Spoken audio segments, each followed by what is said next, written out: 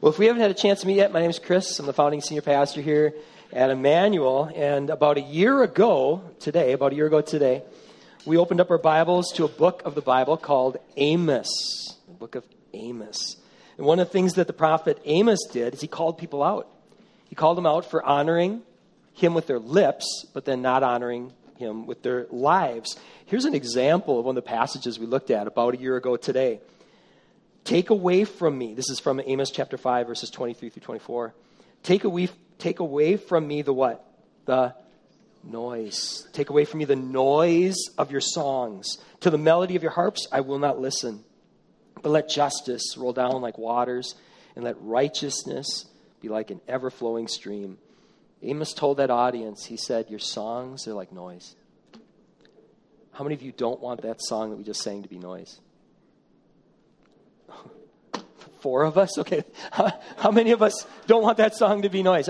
We don't, at this church, just so you know where we're coming from, we don't want this to be noise. We want this to be sincere. When we say, God be my everything, we want that to be true. We want it to be everything. Well, not wanting our songs to be noise and reading passages like that out of the book of Amos, we began to ask some really hard questions about what does that look like. And we specifically, about a year ago today, we asked those questions. What does this look like in a world where human trafficking is this reality? And we pressed into that just absolutely gut-wrenching reality of human trafficking. And as a father of 2 girls, it was especially gut-wrenching for me. Well, that series wrecked me on many levels. One of the moments that wrecked me the most was when I watched a video that many of you recommended. I'd never seen it before. It was called Nefarious. I guess it still is called Nefarious. So I got this DVD, and like a lot of you, my schedule is so packed, so I popped the DVD in while I was doing some multitasking. Just wrecked me. What Nefarious does is it goes all around the world, and it shows how human trafficking looks different in different places around the world. And I'm watching this, and it just was horrific. And what made it so unsettling, besides the obvious of just the content, was the fact that I could multitask and have this on in the background. And isn't that like life, right? All of these things are happening all around us. All kinds of things, horrible things are happening all around us, and many of us are able to multitask. We can go through life, and we're insulated from it. We're insulated from these realities. Well, in this series, what we're going to do the best we can do is to press into the realities surrounding refugees, surrounding immigration. And it's really easy for many of us to insulate ourselves from the realities. We can't hide from a lot of the stories that come out on news and all that, but we can insulate ourselves from reality. Now, we got a lot to cover over the course of the series. Let's begin here. Inside your bulletin, we have these green note pages. I'd encourage you to write this down. It is natural. It is natural to insulate ourselves from pain, right? That is natural. If something's painful, it's our instinct, right, to insulate ourselves from it. Well, what caught me by surprise in the months leading up to this series is how easy it is to insulate ourselves from issues surrounding refugees, issues surrounding immigration, even in cities like El Paso, Texas, and even in cities like Juarez, Mexico. You can insulate yourself from it there. From the start, our church has had a relationship with the children's home in Juarez. And El Paso, Juarez, if you're watching the news at all this summer, it was ground zero for a lot of the discussion, the animated discussion surrounding these issues.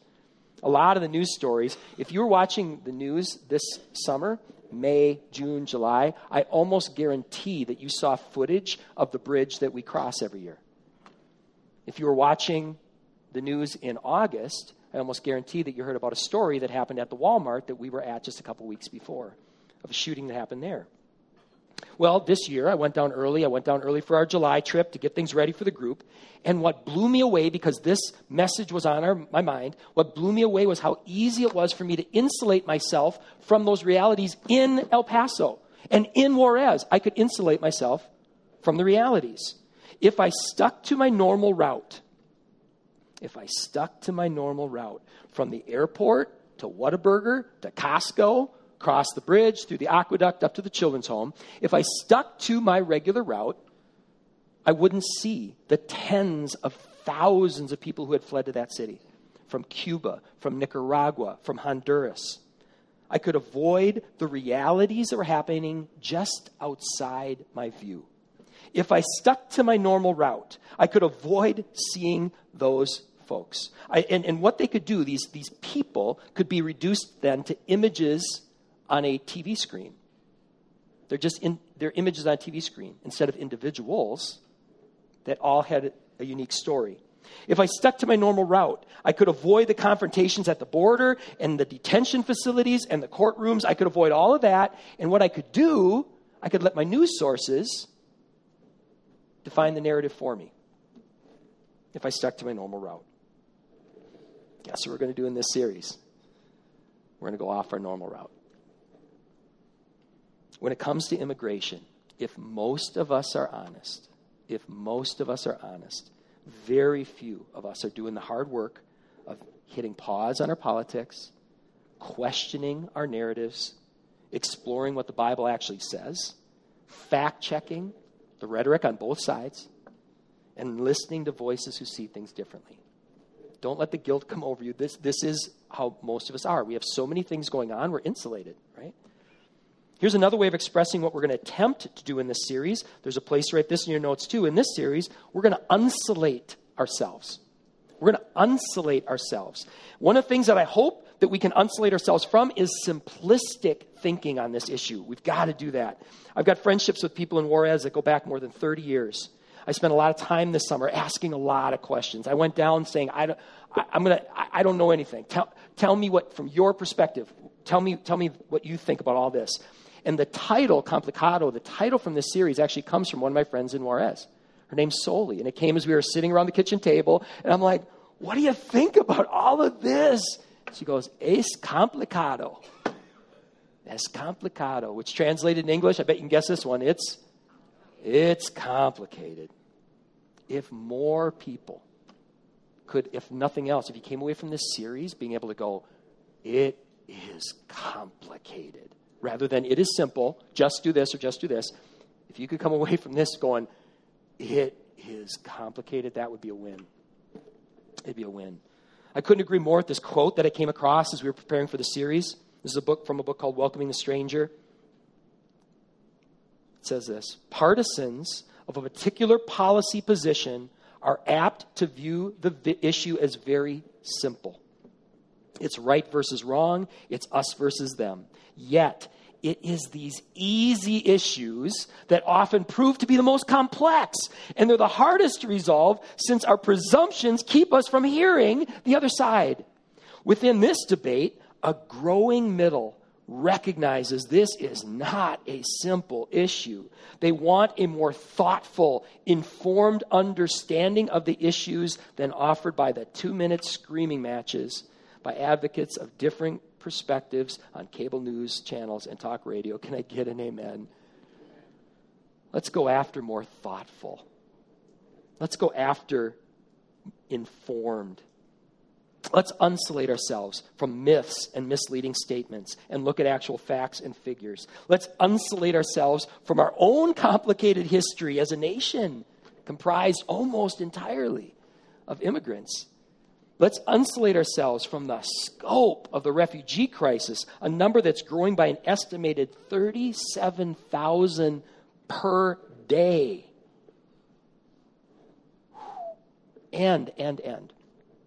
Let's insulate ourselves from generalizations and stereotypes, because everyone has a unique story. Everyone does. Exactly, says Rick. In our church family, sitting next to you, right here at Emmanuel, we'd have first-generation immigrants from Mexico, from Ecuador, from China, from Switzerland, from India, from Australia, and the Middle East. Everyone has a unique and individual story. As we insulate, let's also insulate ourselves from just how broken our system is. That was one of the eye-openers. When people say, oh, people should just get in line. Oh, tell me about the line. And tell me about how that works. Tell me about it, because almost no one understands it. Here's a quote I came across. Think about how broken this quote is. Asylum can be an arbitrary process. Think how disturbing that is. that asylum can be an arbitrary process with life or death consequences. Try to pull yourself into a situation where you're seeking asylum. And imagine if it was arbitrary. Imagine you're in a life or death situation and the process is not clear and the process is not consistent.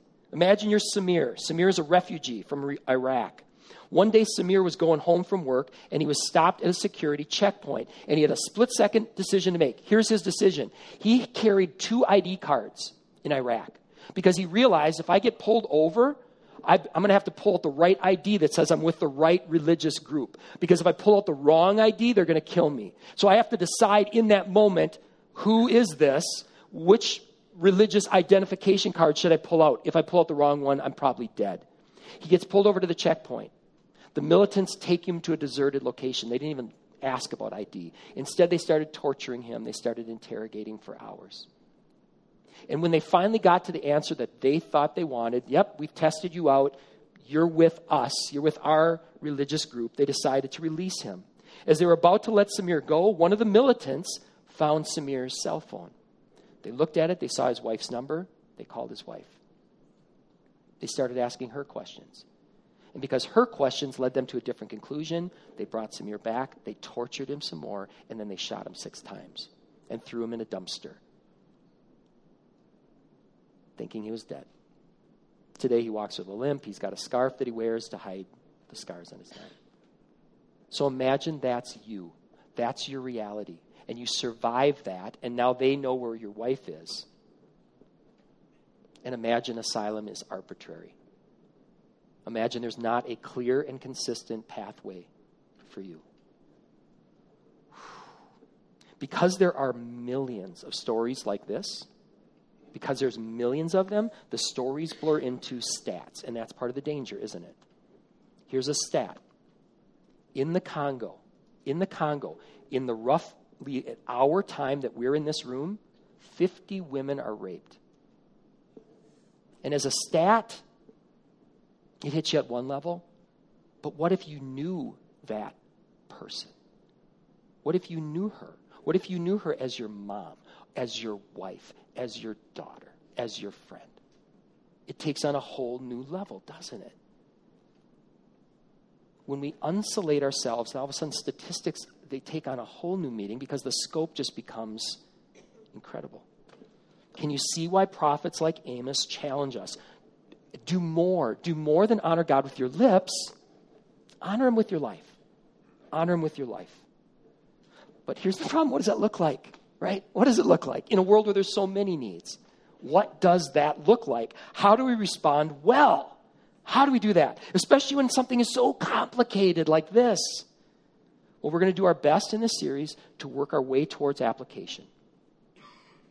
We're going to do our best we can to work towards application. Some practical things that all of us can do, you know. But today, we got some foundations to lay before we get towards that. Today, we got some foundations to lay.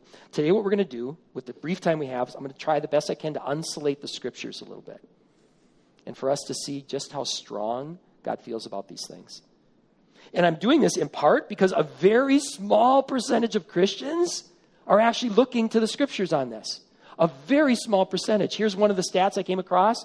It said this, a recent Lifeway research survey of American evangelical Christians. So again, this survey, they're not surveying the general population. They're specifically surveying people who are considered evangelicals, which means Bible-based, trying to order your life around the scriptures.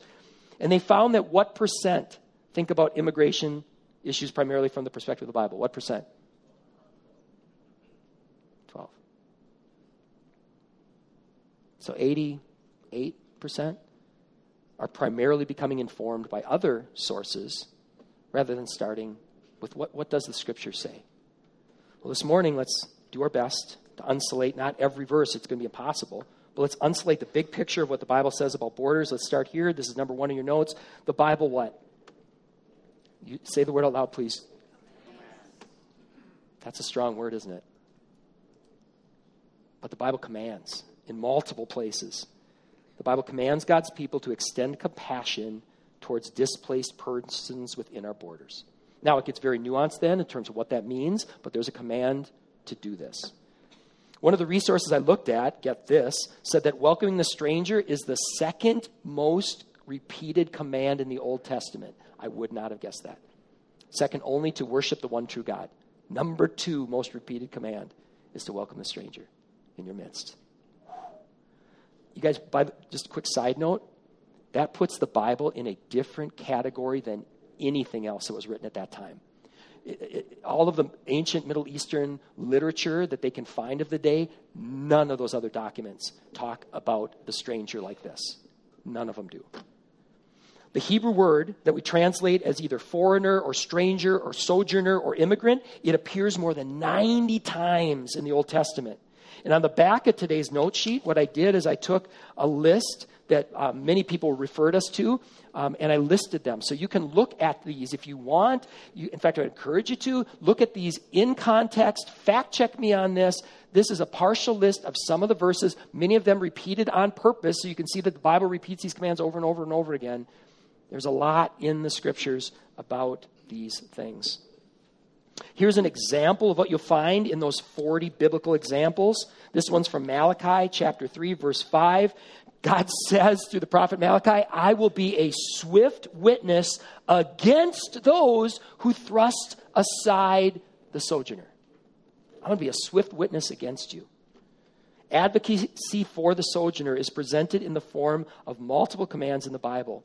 And I included that partial list in your notes again, so you could fact check me on this. You can look up the scriptures in context. Well, in addition to general statements like the one that I just read, there's also specific instructions. Here's an example of a specific instruction that comes out of the book of Leviticus, chapter 19, 9 through 10. It says this, when you reap the harvest of your land, you shall not reap of your field right up to its edge. Neither shall you gather the gleanings after your harvest. You shall not strip your vineyard bare, neither shall you gather the fallen grapes of your vineyard. You shall leave them for who?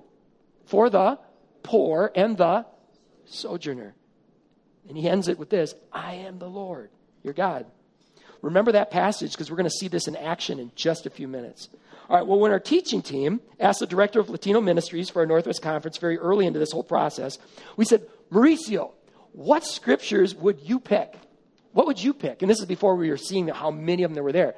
It was funny because he basically said, these are my words, not his, but he basically said, just open up the Bible and close your eyes and point, and you're going to land on something.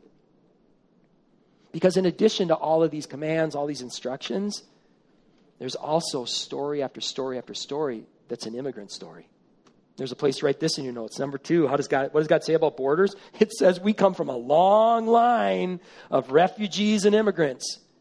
Just start doing that. Start thinking of Bible characters and then try to come up with which ones weren't at some point in their life. Either an immigrant or a refugee. You know, just a short list off the top of my head that I had written down here really quick is Abraham, Joseph, Moses, Ruth, David, Elijah, Daniel, Esther, Philip, Paul, and Jesus himself. That's a huge portion of the Bible.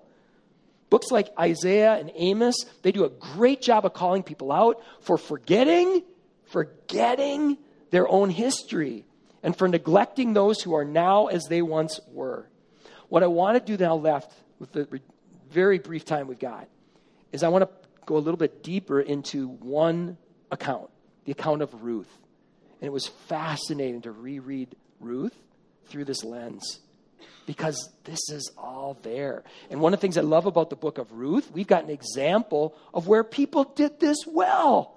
They actually did it well. Instead of, don't do it like this, don't do this, you forgot. They did it well. So here's a ridiculously quick overview of Ruth, starting with Ruth chapter 1, verse 1. If you have your Bible with you, please open with me there. If you don't have a Bible, we'd love for you to go home with one absolutely free today. You can read about these great immigrant stories yourself. We keep a copy, or we actually keep several copies there in the back for you to take home. They're there as a gift for you. All right, here we go. Ruth chapter 1, verse 1.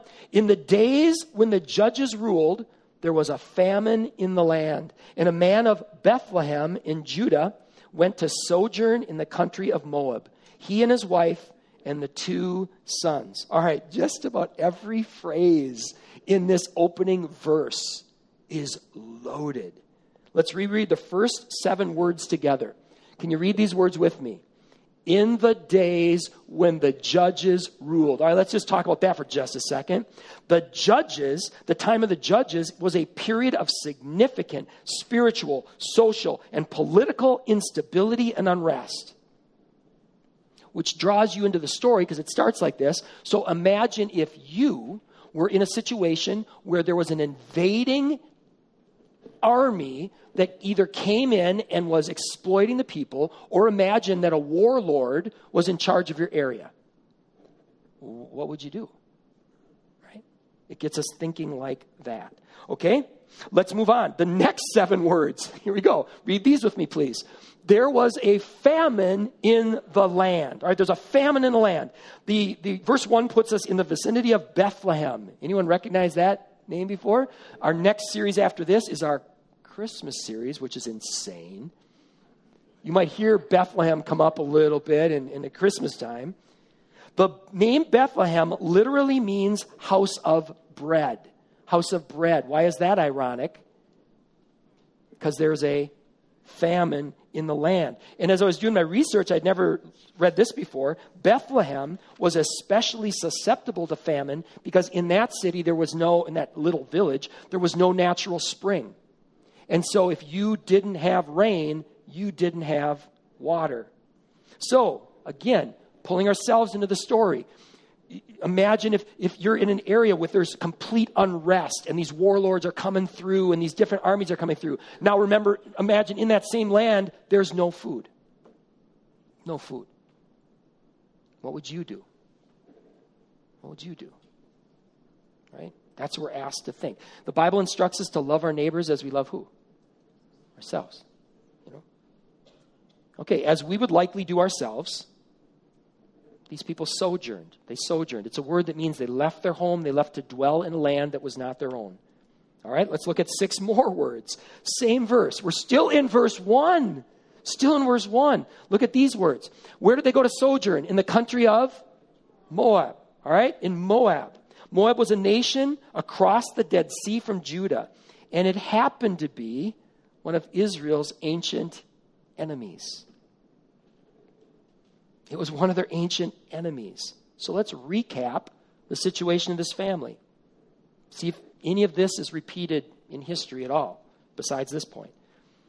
This family from Bethlehem was in a time of national upheaval. There wasn't enough food to eat, and the best option they had for another place to live was a nation that saw them as a threat. That has been repeated on continent after continent after continent for generation, right?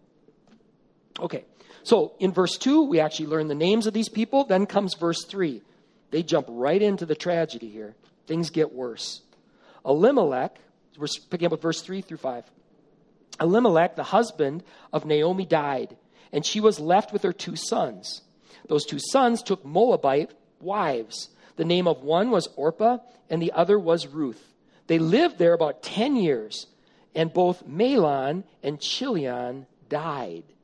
The 2 sons died, so that the woman was left, Naomi, without her 2 sons and her husband. In that time and in that place, how secure is the future of a widow? It's as unsecure as it comes. She's basically powerless in a society. And so if you don't have family, you really don't have anything. Family was the social welfare safety net. And since that was now gone, Naomi said this to her 2 widowed daughters-in-law, verses 8 through 10. Naomi said to her 2 daughters-in-law, "Go, return each of you to her mother's house. May the Lord deal kindly with you as you have dealt with the dead and with me. The Lord grant that you may find rest, each of you in the house of her husband." Then she kissed them, and they lifted up their voices and they wept. And they said to her, No, we will return with you to your people. Naomi loves these 2. She loves them like her own daughters, and she wants what's best for them. And often home is that place with people, with customs that you know. Naomi was going to try to go home to Bethlehem and see if she could rebuild a life there. And she said to her daughters-in-law, go home. And let's jump to 16 and see what happened. One of the daughters said, okay, The other, Ruth, said this, "Do not urge me to leave you or to return from following you. For where you go, I will go. Where you lodge, I will lodge. Your people shall be my people, your God, my God." Now, Ruth may not know much about Naomi's God yet, but her words echo God's covenant promise here. The promise where God says, "I will be your God, and you will be my people." There's a love that Ruth is expressing in words and actions with her lips and her life that reflects the very image of God. All right, we're up to verse 16. Does any of this apply to immigration, refugees, any of this at all? Wow. All right, let's move on to chapter 2. Chapter 2, verses 1 through 2. Now Naomi had a relative of her husband's. This is after they head back to Bethlehem area. Naomi had a relative of her husband's, a worthy man of the clan of Elimelech, whose name was Boaz. And Ruth, the Moabite, said to Naomi, "Okay, let me go to the field and glean among the ears of grain after him in whose sight I shall find favor." Naomi said, "Go, my daughter." All right, remember that command in Leviticus. It comes into play because we have Boaz here who's a man of God. And so he's going to follow God's commands, not just with his lips, but with his life. And so one of the things he's doing is he's a landowner, he's a property owner, he's got fields. And so like God said, when the harvesters go through, they don't pick up every single piece of grain. They leave it there for the poor, for the sojourner. We're about to see that command lived out. All right, Boaz turns out to be a great guy. Let's jump to verse 4. Verse 4 says this, "And behold, Boaz comes from Bethlehem to check out his fields. He says to the reapers, 'The Lord be with you.' And they answer, 'The Lord bless you.'" Book of Ruth paints Boaz as a godly boss. He's running a godly operation. Within the borders of Boaz's property, people honor God's commands. They treat one another with respect. And when Boaz learns that Ruth is gathering grain that's left behind her, not only does he say, "Hey guys, leave some extra," he goes the extra mile and he says, "And don't any of you lay a hand on her." In nations where women don't have protective rights, how is that different than is the case for most women who are poor? I mean, it's not even on the same page, right? As workers put in their shifts, this is interesting. As the workers, Boaz workers, put in their shifts, they see that Ruth has a remarkable work ethic. Here's a report that one of the workers brought back to Boaz. This is from verse 7. They said, "Okay, that Moabite, she's so polite. She's like, 'Please let me glean and gather among the sheaves after the reapers.' And then she came, and look at this. She has continued from early morning until now, except for a short rest." So here we get a glimpse into the brilliance of God's commands. One of the things that makes immigration complicated, one of the many things that makes it complicated, is if you are in charge of some borders, how do you have a compassionate response, but also not enable people? How do you do both of those, right? That's a complicated thing because you don't want to disempower people. Well, the Bible is clear in at least a couple places that if a person isn't willing to work, they shouldn't expect to eat. And so this command in Leviticus, it makes it possible to steward your land with generosity while providing an opportunity for the immigrant to maintain the dignity of working, to provide for themselves. Well, as the narrative continues to unfold, both Ruth and Boaz set outstanding examples to follow. Ruth is an example of love and commitment and determination. She's humble. She allows herself to be coached by Naomi, who understands the culture. And she works hard. She works hard to provide for herself and for Naomi. Now, Boaz, he's an example of generosity and integrity and tact. He finds himself having to build these bridges and navigate all of these complex legal realities. Many of these legal realities, if you read Ruth, you get to the last part of it, you're like, what is going on there? I don't understand this language. I don't understand these practices. Here's an example of what I'm talking about, Ruth 4:7. Boaz wants to marry Ruth by this point, but another guy has a legal right to her. So obviously, the shoe ceremony should play in, right? obviously. Now, this was the custom in former times in Israel concerning redeeming and exchanging. To confirm a transaction, one drew off his sandal and gave it to the other. This is the manner of attesting in Israel. I throw this into the mix because this also brings forth another important thing. One of the complexities is the cultural differences. They can often be so different that just to try to understand one another, because every culture has its own spoken and unspoken rules. All right, we're running out of time. Let's fast forward to the end. It's got a happy ending. Woohoo! I like happy endings. So Boaz took Ruth, and she became his wife, and she bore a son, and they named him Obed, and Obed fathered Jesse, and Jesse fathered David, as in King David, as in Israel's greatest king. David, King David, is the direct descendant of a Moabite immigrant who married a Jewish man. Whew. Well, this story, think of the storyline that we just read here.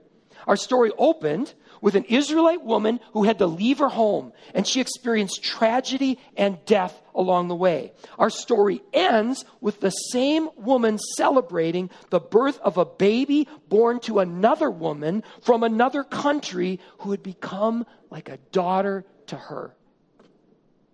Isn't that beautiful? Isn't that beautiful? It's okay to say yes. It is beautiful. It is beautiful as individuals from different nations and cultures took personal responsibility to honor God and to love their neighbors. God was at work. This was person to person. God was at work, and look at what happened. God invites us to join him in good work. There's a place to write this in your notes. What does the Bible say about borders? It says we are all sojourners too.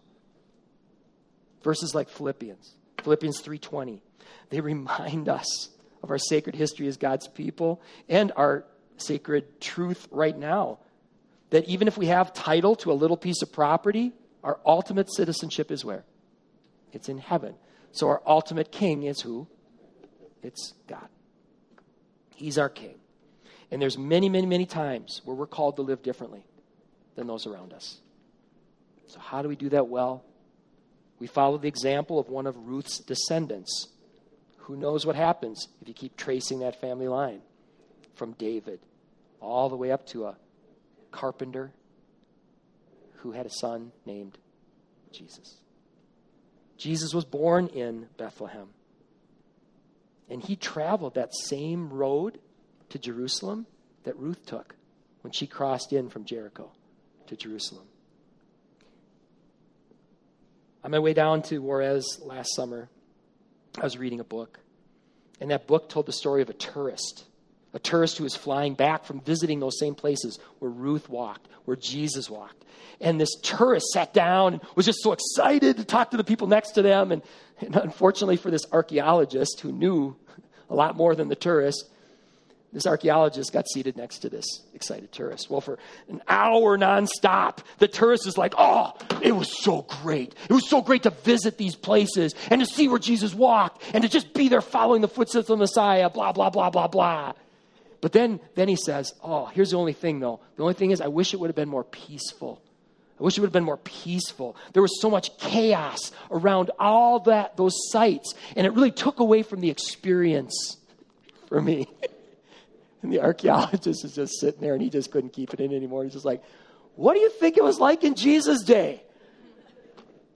What do you think it was like in Jesus' day? Let me leave you with this. Are you approaching the scriptures like a tourist? Or are you approaching the scriptures like an ambassador? Treating the scriptures like a tourist, easy to do. It is easy to do. It is easy to look at the address on your driver's license, the nation of origin on your passport, and to think of that as our primary citizenship. It is natural, it is easy, and it's not wrong to recognize that is part of who we are. It is natural to see ourselves first and foremost as citizens of Shoreview or Arden Hills or North Oaks or New Brighton or Vadnais Heights or White Bear or Circle Pines or Blaine or Roseville, St. Paul, Minneapolis, and everything I left out. It's easy to do this when it comes to the Bible.